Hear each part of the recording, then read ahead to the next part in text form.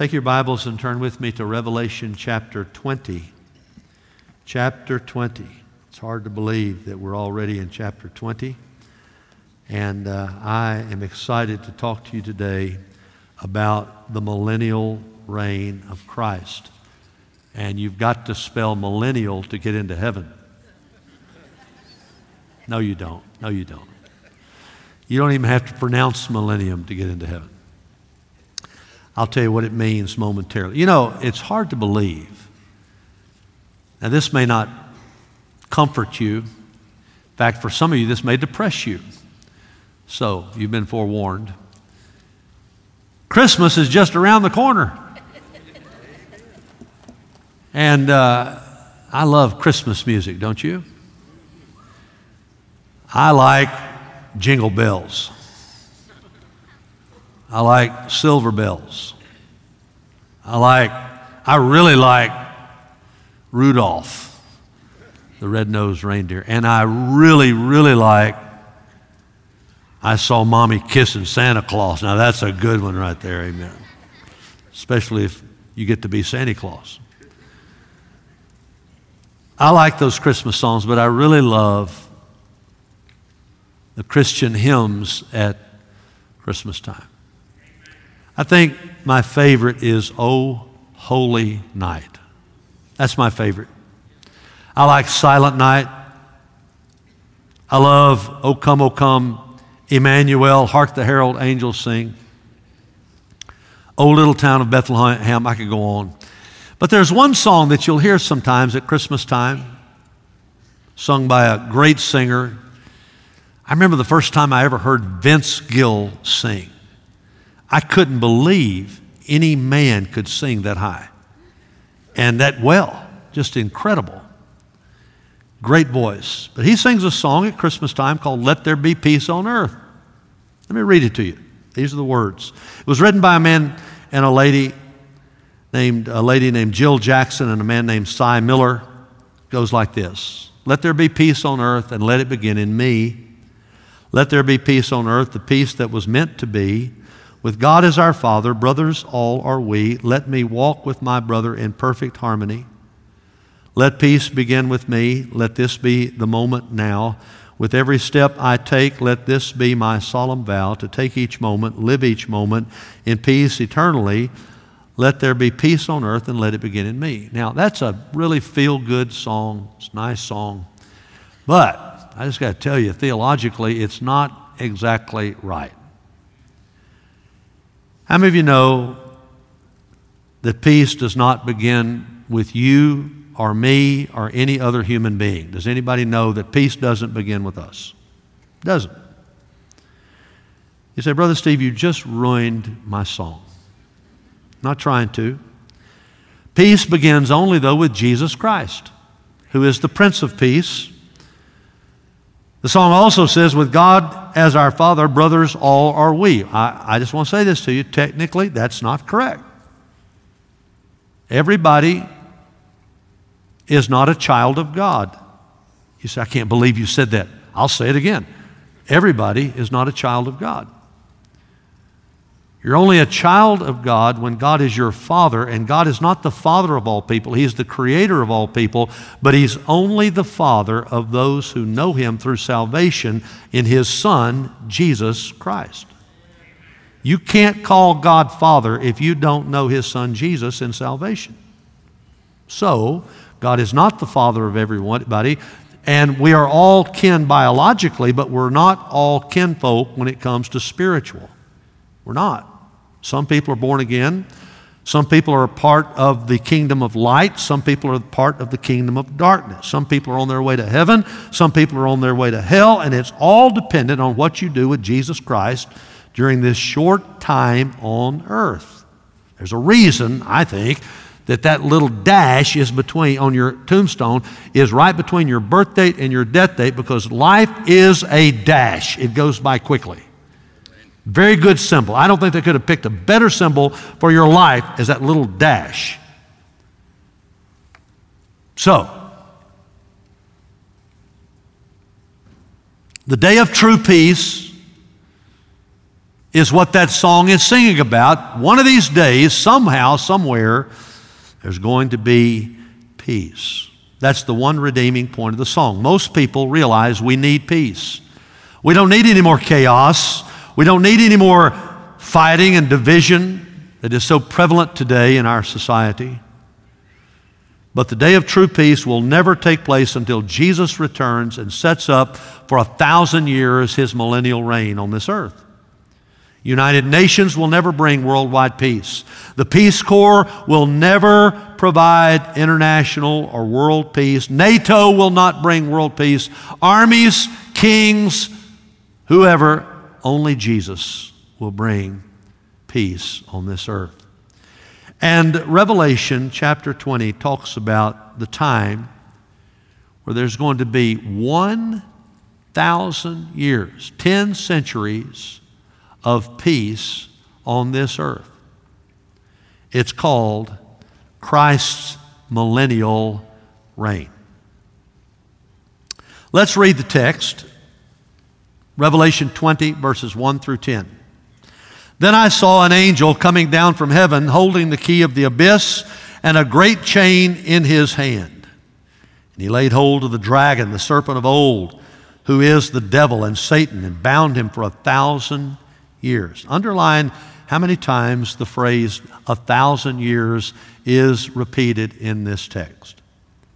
He threw them into the abyss, that is the bottomless pit, shut it, sealed it over him, so that he would not deceive the nations any longer until the 1,000 years were completed.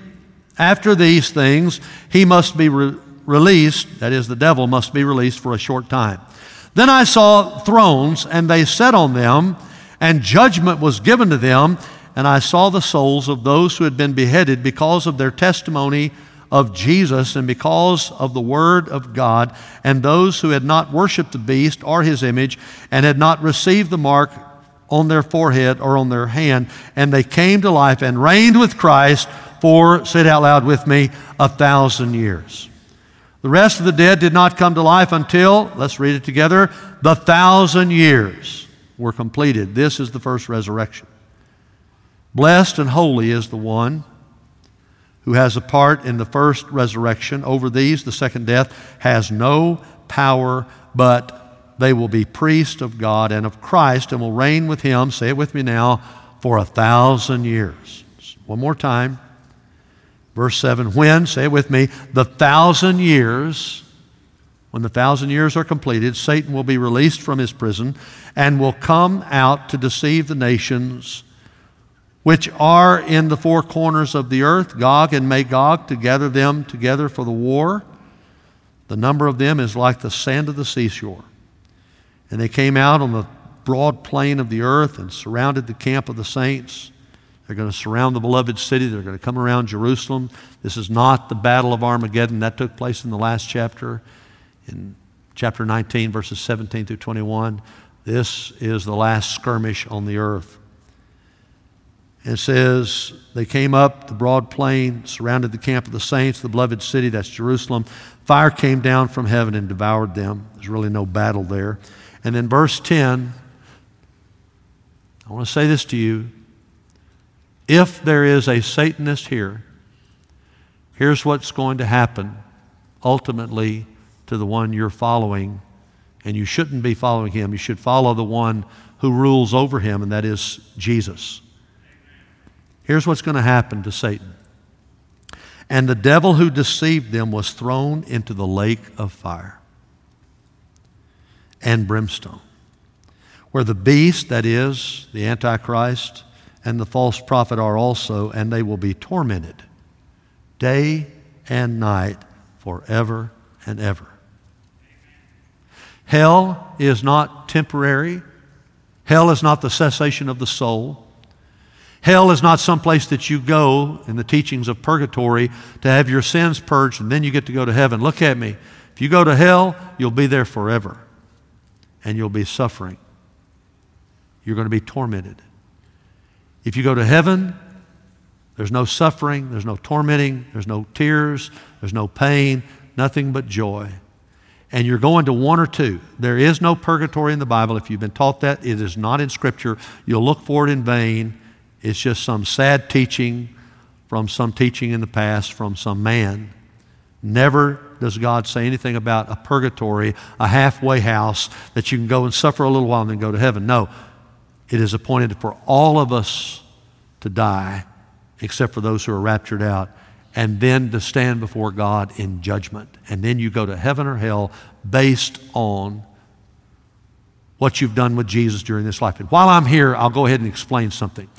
When a Christian dies, we go to paradise. It is heaven. We see a picture of it when a man named Lazarus, not the one who was raised from the dead, but when a man named Lazarus, a beggar, went to paradise the minute he died. What did Jesus say to the thief on the cross? Today you will be with me, what? In paradise. This is the place where Christians go. It is heaven, but it is not the ultimate heaven, even though it is heaven-like. And it's hard to explain, but you get to go the minute you die. You're absent from the body, present with the Lord. You're in heaven. You are in paradise with Jesus, all right, with your saints and all that. And then at the end of time, after the 1,000-year reign of Christ, there's going to be a new heaven and a new earth and the new Jerusalem. And everybody that goes to paradise gets to go into the new Jerusalem. And thus we shall always be with the Lord. Now, what happens when people go to hell? They go, first of all, to Hades. It's kind of like the county jail. And we see that also in Luke 16, when the rich man that wouldn't give anything to Lazarus, the beggar, died and went to hell. He went to Hades. That's the word for it, Hades. And he's suffering, he's in flames, he's longing for one drop of water on his tongue. It's literal hell, but it is not the lake of fire. It's kind of like if you get arrested, they'll take you to the county jail until your trial, and then after your trial, then you're sentenced to the penitentiary. The penitentiary is Gehenna, which is the lake of fire, okay? If you didn't understand all that, I don't know what to tell you. All right, great. That's what happens. Now, theologically, what does the word millennium mean? It is a compound hybrid word that is two words put together from Latin, and the first word is mille or mille, means 1,000. The last word is annum, and it means years, so 1,000 years, millennium, 1,000 years. Now, there are three prominent interpretations of Christ's millennial reign. These are hard to pronounce, but we'll see what they are. Number one, amillennialism. When you take a word many times and you put an A in front of it, like in Greek, when you take a Greek word and you put the alpha in front of it, you negate the word. Let's take the word theist. What is a theist? Somebody that believes in God. Put the alpha privative, put the alpha in front of it, and it means atheist. What is an atheist? Somebody that doesn't believe in God. So when you have amillennialism, it is somebody that doesn't believe in a literal millennium. Okay? So that's what amillennialism is. Short and sweet. They don't believe that the 1,000 years of Christ reigning on this earth is literal, even though it's given. How many times did we read the word 1,000 years in this text? They believe that Christ will immediately bring the new Jerusalem when he comes down with his saints at the second coming. There's not going to be a 1,000-year intermission. They believe that the biblical references to the millennium are simply fulfilled in Christ ruling and reigning through his church, and that the church is the kingdom. Thus, for amillennialists, the scriptures regarding Christ's millennial reign are understood figuratively and not literally. That doesn't make them liberal, by the way. There are some very conservative people that believe that. I don't believe that, but there are very conservative people that believe that. Now, this next one, hardly anybody believes it anymore, but they used to. Postmillennialism says that there's going to be a golden age on this earth of gospel advancement, and people are going to get better, and more people are going to be saved before Christ's return. There's going to be this spiritual utopia, and then Christ will come. The world's going to get better and better and better until Christ. Now, a lot of people believe this after the Civil War. Toward the end of the 1800s, people started believing in post-millennialism. There were so many new advancements. There were so many new things being invented. Factories were starting. The economy was booming. I mean, it was just unbelievable until the end of the second decade of the 20th century. You had the First World War. And more people died in that war than any other war prior to that in the history of mankind worldwide. And then 10 years right after that, when you think about World War I, you think around 1918, right in there. That was the year, by the way, if I'm not mistaken, that Billy Graham was born. And 10 years later, almost 11, you have the Great Depression. The bottom falls out of the economy. Hardly anybody can get a job.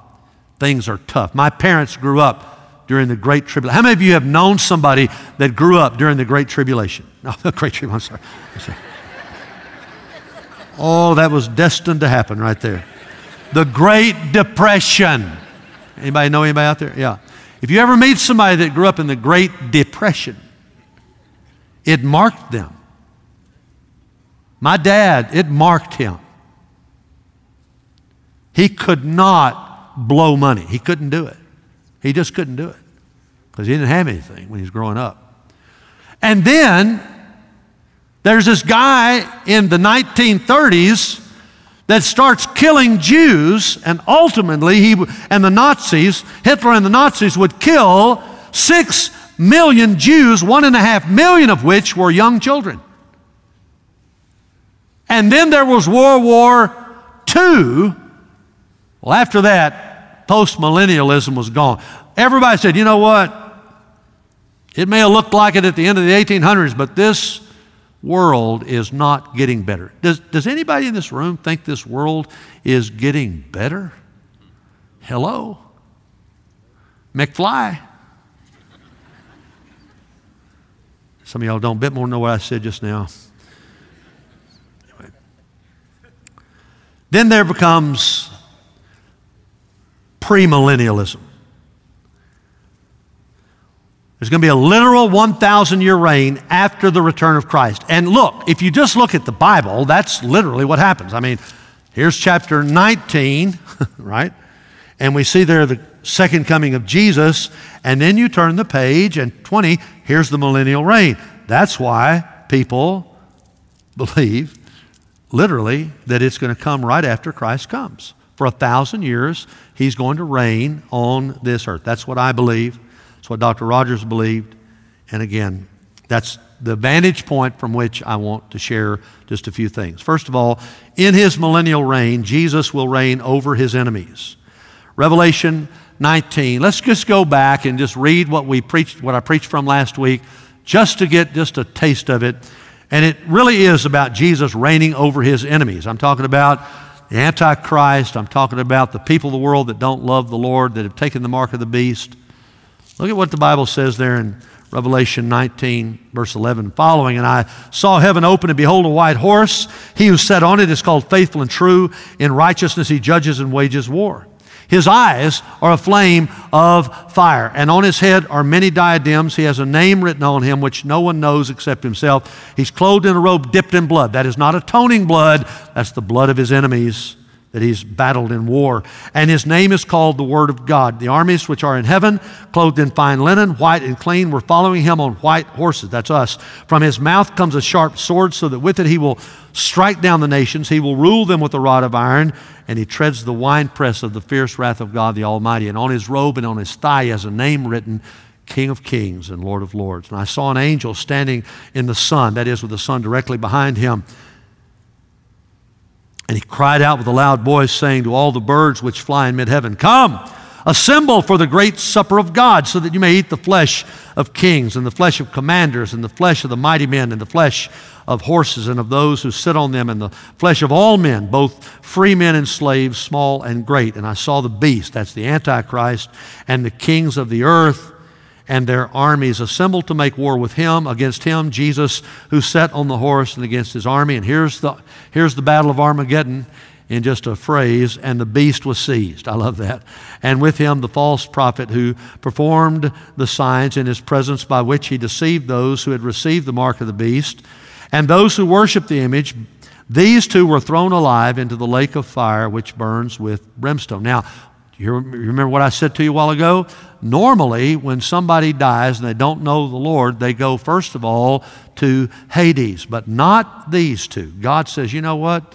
There's no sense in you going to Hades, the county jail. I'm sending you straight to the penitentiary." They're the first ones that will ever go into the lake of fire, and that is the Antichrist, the beast, and the false prophet. They're going to go straight to, not Hades, but Gehenna, which is the lake of fire. We would call it hell. Then the Bible says, "And the rest were killed with the sword," that is, the other people, "which came from the mouth of him," Jesus, "who sat on the horse, and all the birds were filled with their flesh." It shows you very plainly what Jesus will do. He will reign over his enemies. "From his mouth," verse 15 again, "comes a sharp sword, so that with it he may strike down the nations, and he will rule them with a rod of iron." Oh, he came in peace at the beginning, but I'm telling you, he's coming back to conquer his enemies. Revelation 12 verse 5 says, "She," that is Israel, "gave birth to a son, and a male child, Jesus, who is to rule all the nations," here it is, "with a rod of iron. And her child was caught up to God and to his throne." Jesus Christ will be King of all kings, Lord of all lords. None of his enemies will be able to withstand his power. Paul said in Philippians 2, 9 through 11, that at the coming of Jesus, everybody's going to see him, everybody's going to bow, everybody's going to confess. "For this reason, God highly exalted him," talking about Jesus, "and bestowed on him the name which is above every name, that at the name of Jesus every knee should bow, of those who are in heaven and on earth and under the earth, and every tongue will confess that Jesus Christ is Lord, to the glory of God the Father." Praise the living God. When he comes back, everybody is going to bow. Atheists are going to bow. Now listen, if you wait until then to bow, you don't go to heaven. Lost people at that time will bow. You want to go to heaven, you got to bow before he comes back. But atheists are going to bow. Muslims are going to bow. Hindus are going to bow. Buddhists are going to bow.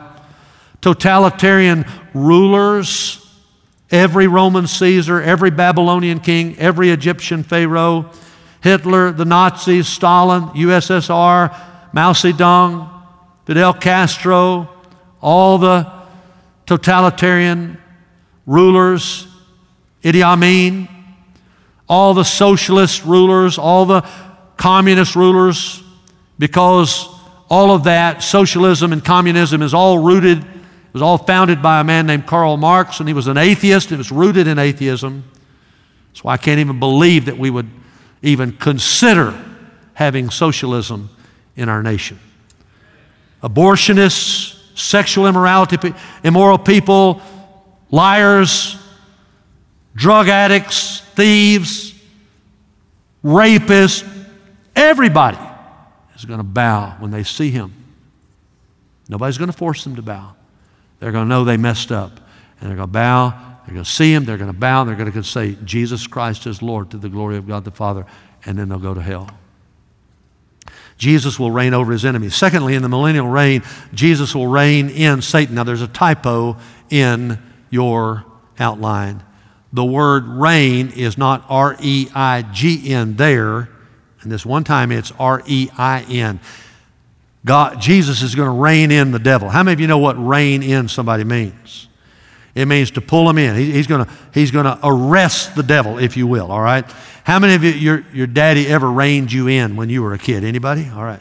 I got reined in on a regular basis by Edgar, all right? No more comment on that. But I knew when it was raining, amen? I'm telling you, all right.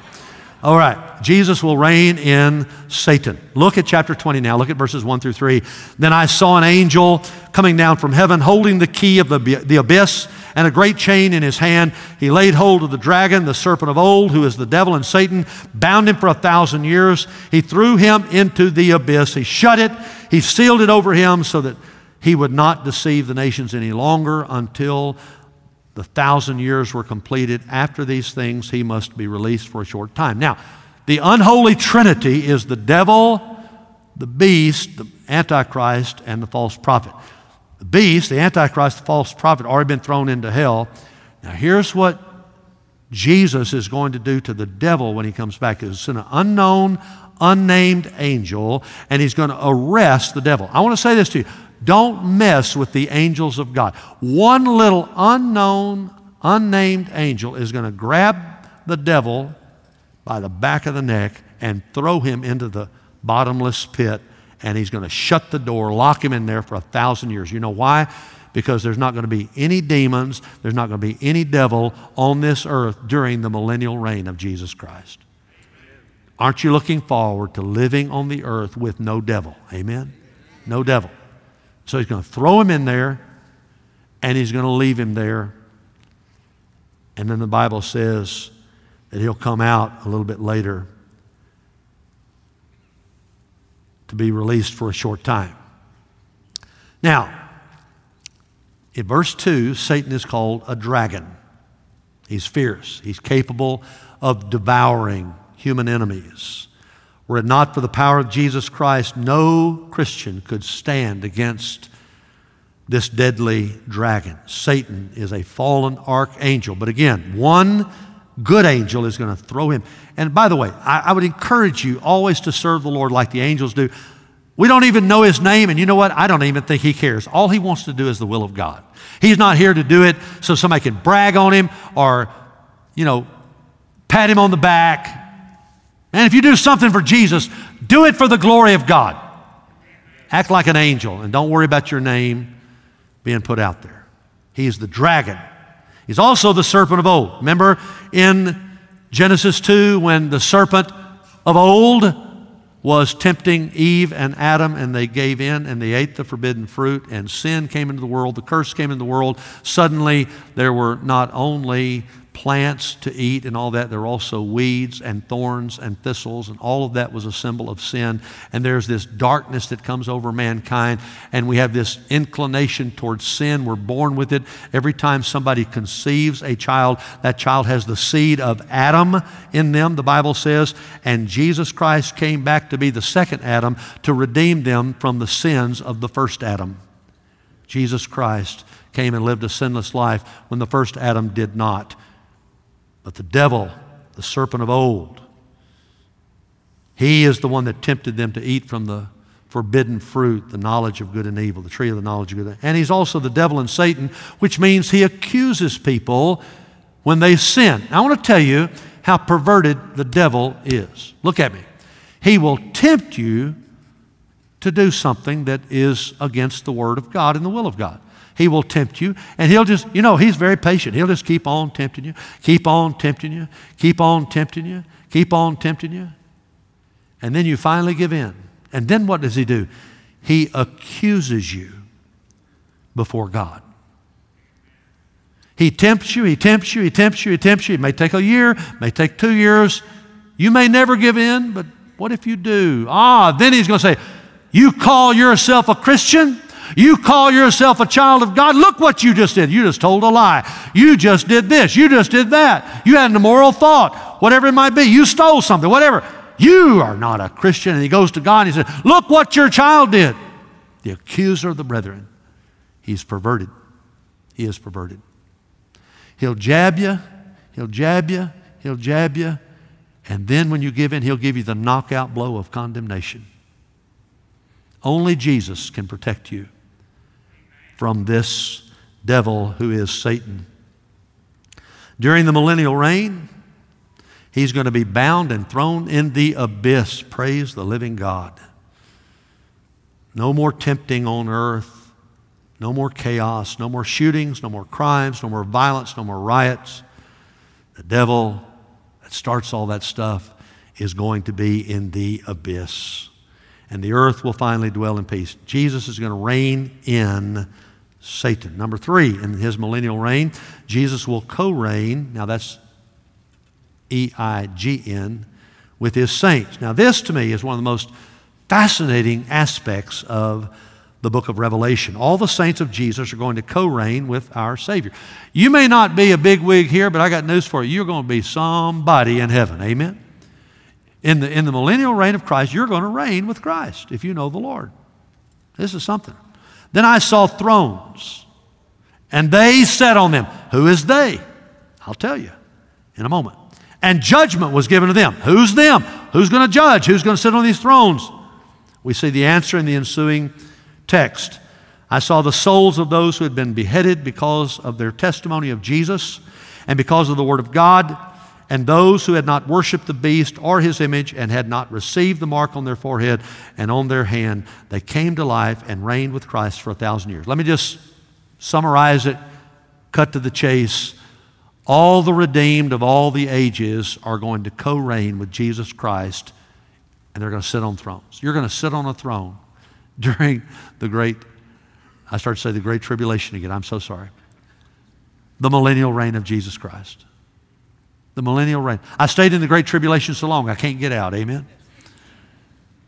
The millennial reign of Christ. You're going to sit on the throne. You're going to co-judge people. You're going to be a co-ruler, a co-reigner with Jesus Christ. What did Jesus say to his disciples in Matthew 19? He said in verse 28, "Truly I say to you that who have followed me in the regeneration." Now the regeneration there is not talking about being born again. That is a good definition of being born again, to be regenerated. But here, in this context, Matthew 19:28, the regeneration with the definite article there, it's talking about the millennial reign of Christ.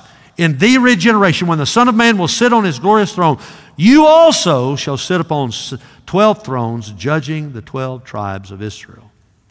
And Paul said to Timothy in 2 Timothy 2, verse 12, and I give you a lot more verses, just don't have time. If we endure, we will also reign with him. Verse 5 says, the rest of the dead did not come to life until the 1,000 years were completed. This is the first resurrection. All the people that are lost are going to go to Hades during the millennial reign of Christ. And then they'll be resurrected. Verse 6, blessed and holy is the one who has a part in the first resurrection. That is, all of the saints going to reign with Jesus on earth during the 1,000 years of the millennial reign. Over these, the second death has no power. What is the second death? The lake of fire. Let me just tell you something you'll hear preachers say sometimes. Let me just tell you, they get it from, this is one of the texts they get it from. If you're not a Christian, you die twice. You die at physical death, and then you are thrown into eternal death, the lake of fire, the second death, which lasts forever. And the thing about the second death is you don't really ever die. You live eternally in hell, in Hades, and then in Gehenna, the lake of fire. But the good thing about it is, if you know the Lord, you only die once, and that is at physical death. But praise God, you'll never die after you die physically. You won't die spiritually. You'll live in eternal life. Blessed and holy is the one who takes part in the first resurrection. Over these, the second death has no power, but they will be priests of God and of Christ and will reign with him for 1,000 years. Don't understand all of it, don't know all about it. I just know that the Word of God teaches it. We're going to co-reign with Jesus Christ. And then fourthly, in Christ's millennial reign, Jesus will reign over Satan. He won't rein him in, he's going to reign over him. He's going to kick him to the curb. He's going to send him to not only the abyss, but then to Gehenna, the lake of fire. Look at verses 7 through 10. When the 1,000 years are completed, Satan will be released from his prison, and he will come out to deceive the nations which are in the four corners of the earth, Gog and Magog, to gather them together for the war. The number of them is like the sand of the seashore. Now, this is something I really don't understand. It's hard to understand. Why would God let the devil have one more to quote a good word, fit. Why would he just let him throw a fit? Why is he going to let the devil do this? I don't know. All I know is he's going to send the Antichrist and the false prophet straight to the lake of fire, but he's going to allow the devil to one more time, at the very end of the millennial reign, to go to people, to rally whoever is just submitting to Jesus because they have to. And somehow he's going to get an army out of that. This is not the final battle of Armageddon. That was back in chapter 19. I've already told you that. This is Satan, like a spoiled brat, kicking and screaming as he's being punished by God. And before he goes out, he's going to take out as many as he can with him. And they came up on the broad plain of the earth, verse 9, surrounded the camp of the saints, the beloved city, and fire came down from heaven and devoured them. Again, not much of a battle. It's not even a chance. And the devil who deceived them, praise the Lord Jesus Christ. And the devil who deceived them was thrown into the lake of fire and the brimstone, where the beast and the false prophet are also, and they will be tormented day and night forever. How assuring and comforting it is to know that Satan, who is currently wreaking havoc in our culture throughout our sin-filled world, how comforting it is to know that he will be one day categorically defeated and cast irrevocably into the lake of fire. Jesus will reign over Satan. I've walked through the text. I promised you that I would walk through every verse, and so we're all the way through verse 10. But there's just a couple, about 4 or 5 things I want to give you very quickly, just to give you a synopsis, a summary briefly of significant facts about Christ's millennial reign that you just have to know. Number 1, Christ will reign from Jerusalem. I think it's very important for us to know that, because a lot of people don't understand why it is important for any country to have good relationships with Israel. I'll tell you why. God loves Israel. God loves especially Jerusalem. If you go back to Psalm 2, which is all about the millennial reign, in verse 6 it says, "But as for me," that's God the Father, "I have installed my King," that's God the Son, Jesus, "upon Zion, my holy mountain." That's Jerusalem. Isaiah 2 is about the millennial reign. Verses 2 and 3 say, "Now it will come about that in the last days the mountain of the house of the Lord will be established as the chief of the mountains and will be raised above the hills, and all the mountains will stream to it." Jerusalem is literally going to be raised up, not just figuratively, but it's going to be raised up. It's going to be the capital of the world during the millennial reign. And listen, it says, many people will come and say, "Come and let us go to the mountain of the Lord." We used to sing this song. "Come and let us go up to the mountain of the Lord, to the house of our God. And He will teach us His ways. We will walk in His paths. For unto Zion shall go forth the Lord, the law and the word of the Lord from Jerusalem." Now, I did it in the King James, but you saw the words there. Everybody's going to come to hear Jesus teach in Jerusalem. Zechariah 14:10 says, "All the land will be changed into a plain from Geba to Ramon, south of Jerusalem, but Jerusalem will rise and remain on its site." I want to say this to you. I'll move on. God loves Jerusalem. God loves Israel. Don't mess with Israel. Jesus was born in Israel. He grew up in Israel. He died in Israel. He was buried in Israel. He rose from the dead in Israel. He appeared to His disciples for 40 days in Israel. He ascended to heaven from Israel. One day He's coming back to Israel with all of His saints, and then He's going to rule and reign in Israel from Jerusalem for 1,000 years. It's always good to be at peace with Israel. Jesus will reign from Jerusalem. Also, Jesus will reign theocratically. It's not going to be a democracy. It's not going to be a republic. It's going to be a theocracy when Jesus reigns. We get that.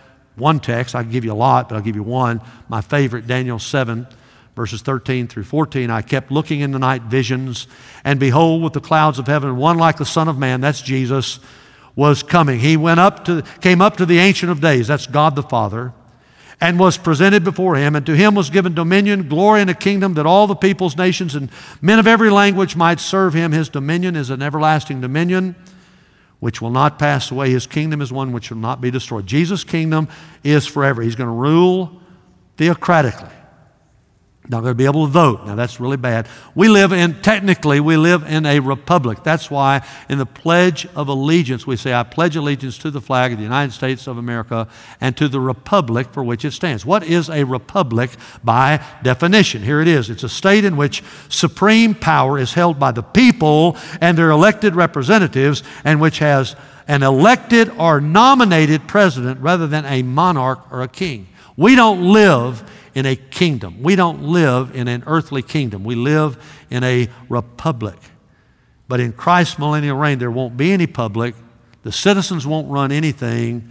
Jesus will run everything. And praise God, when we get to that, there won't be any more presidential elections. Can I have an amen in the house of God? Amen. Praise the Lord. Just King Jesus. We'll all be under his authority. It will be a theocracy. Jesus will reign wherever the sun doth its successive journeys run. He's going to reign also absolutely. He's going to reign with a rod of iron. Psalm 2, verses 9 through 12, you shall break them with a rod of iron. You shall shatter them like earthenware. And he goes on to talk about that in the millennial reign in Psalm 2. There will be no human judges, no lawyers, no courtroom, no juries. You're just going to stand before Jesus. You mess up, you cross the line in the millennial reign, you'll receive immediate and final, fair but severe judgment. Because Jesus will be King of kings and Lord of lords. He will reign absolutely. In his millennial reign also, Jesus will reign righteously. When is there going to be justice? When is there going to be social justice? When is there going to be righteousness? Not until Jesus comes back. This world is irreparably broken. It's not that we don't seek that, but I'm telling you, this is a sinking ship. And it is not going to be perfect. There will not be a social utopia in this world. Every man-made government will fall short of God's government. Every time. I don't care what kind of government it is. But when Jesus comes, then finally there's going to be righteousness and justice. Isaiah 11 is all about the millennial reign. Then a shoot, that is a little sprig, this is Jesus, will spring up from the stem of Jesse. Who is that? The father of David. Jesus came from the house of David. A branch from his roots will bear fruit. That's talking about Jesus. The Spirit of the Lord will rest upon him. Remember when the Spirit of God came upon Jesus? That's how Mary became pregnant with Jesus, through the Spirit of the Lord. And then the Spirit of the Lord came and anointed him for ministry at his baptism. Here it is, verse 2. The Spirit of the Lord will rest upon him, the Spirit of wisdom, understanding, the Spirit of counsel, strength, the Spirit of knowledge and the fear or the reverence of the Lord. And he will delight in the fear of the Lord. He will not judge by what his eyes see, nor will he make a decision by what his ears hear. But with righteousness he will judge the poor and decide with fairness for the afflicted of the earth. And he will strike the earth with the rod of his mouth, and with the breath of his lips he will slay the wicked. Also righteousness will be the belt about his loins, and faithfulness the belt about his waist. That's just a sad reality that in our day, sometimes modern day courts dole out unjust verdicts.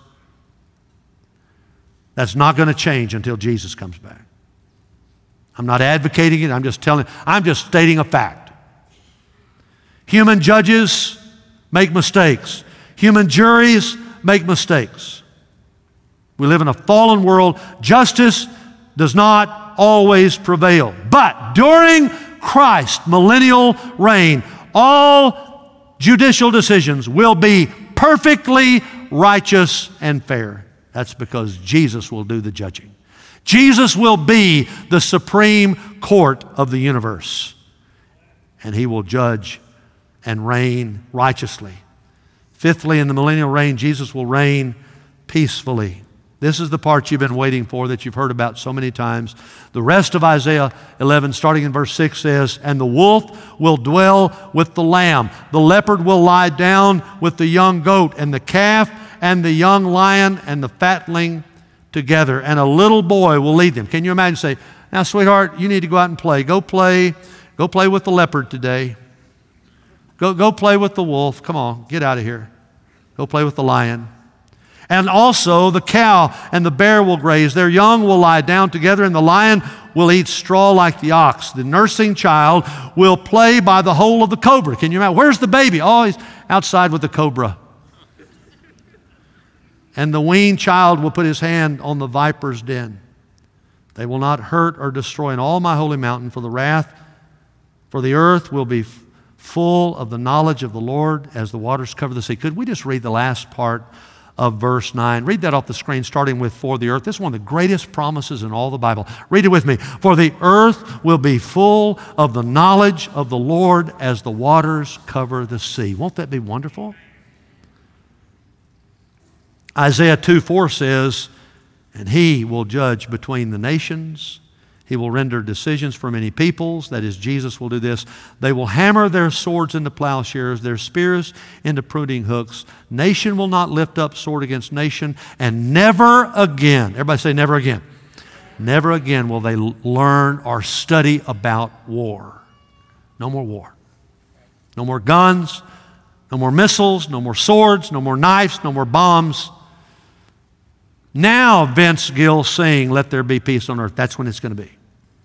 Jesus will reign peacefully. And then the last thing, and this will be very quick, Jesus will reign purposefully. I mean, while you're writing that down, just let me ask you, why have a millennial reign? I mean, why do it? I mean, if Jesus is coming back, let's just be like the amillennialists that say, okay, that's it. When he comes back, new heaven, new earth, New Jerusalem, come down immediately. No reprieve, no interlude, no intermission of 1,000 years. Why have the 1,000-year injection there of the millennial reign? Why?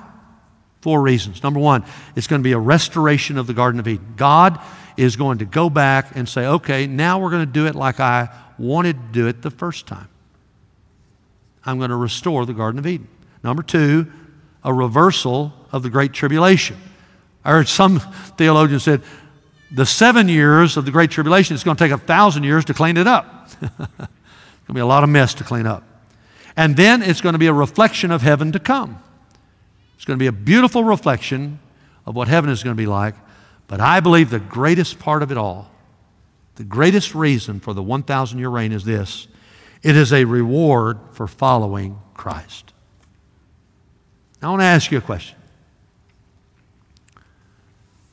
Are you following Christ? You say, well, I'm here.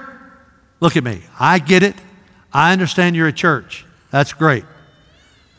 But I've been preaching a long time, and I can tell you, God doesn't assemble this many people and everybody's saved. There are some people in this room, and I don't know who you are. You don't know the Lord. You've never been born again. You've never repented of your sins, and you really don't care, maybe. I want to ask you to start caring. I'm not trying to scare you, but I'm telling you, this world is winding down to an end. And even if the Lord doesn't come back in our lifetime, you could die today. It is appointed unto men, all men, once to die. You could die. I did the funeral right here for one of our best members. He was 40 years old with 3 young children. I just did that about a month ago. Nobody has promised another day. Nobody's promised another hour. Do you know the Lord? I mean, not just do you know about Him, do you love Him? Is He your life? Have you ever repented of your sins and asked Christ to take over your life? That's what I'm talking about. Has that ever happened to you? If not, man, what are you waiting on? Why would you play Russian roulette with your soul? Why would you gamble with your soul? Your soul is going to live forever. You're absent from the body, but you're present with the Lord with your soul. Man. There's nothing more valuable than your soul. Nothing. Nothing. So I'm going to ask you, this is the way I do it. Some people don't like preachers leading people in prayer, but I've never heard those people complain about a preacher leading a husband and a wife about to be in their wedding vows. That's okay, but it's not okay to lead somebody in a prayer to get saved. Look at me. I know that the words, even those vows, if you don't mean them, they don't mean anything. But when you say them and you mean them, that means something, all right? And when you say the words that I'm going to share for you to say, if you'll mean it, yes, it will mean something, and you'll get saved. Because you won't just be saying it, you'll be doing it, all right? You'll repent, you'll believe, and you'll receive. So if you'd like to do that in the balcony, whether you can see me or not, doesn't matter, as long as you can hear. Way back in the back, way up front, whatever. I'm going to pray, and I'm going to lead you in a prayer, and I'm asking you, if you don't know the Lord, now's the time of salvation. Pray and receive Him right now. Let's just bow our heads just for a moment. Pray something like this. Dear Lord Jesus, thank you that you love me. I am a sinner. I cannot save myself. I believe you are the only Savior. I want you to save me right now. I turn and I repent of all my sins. I'm sorry that I have broken your laws. I cannot promise you that I'll never sin again, but I can promise you that I don't want to. And I'm asking you to help me lead a Christ-like life. I repent of my sin. And I believe you died on the cross. I believe you paid my sin debt when you did. I believe they buried you, but I believe you rose from the dead. And I believe you're alive. I repent and I believe. And now, Lord, I receive you. I call upon your name. And as best I know how, I surrender my life to you. Save me right now, Lord Jesus. Wash me, cleanse me, fill me, change me. Take control. I give you my life. And by faith, I thank you that I am born again right now. Not by feeling, but by faith. In Jesus' name. And the church said, amen.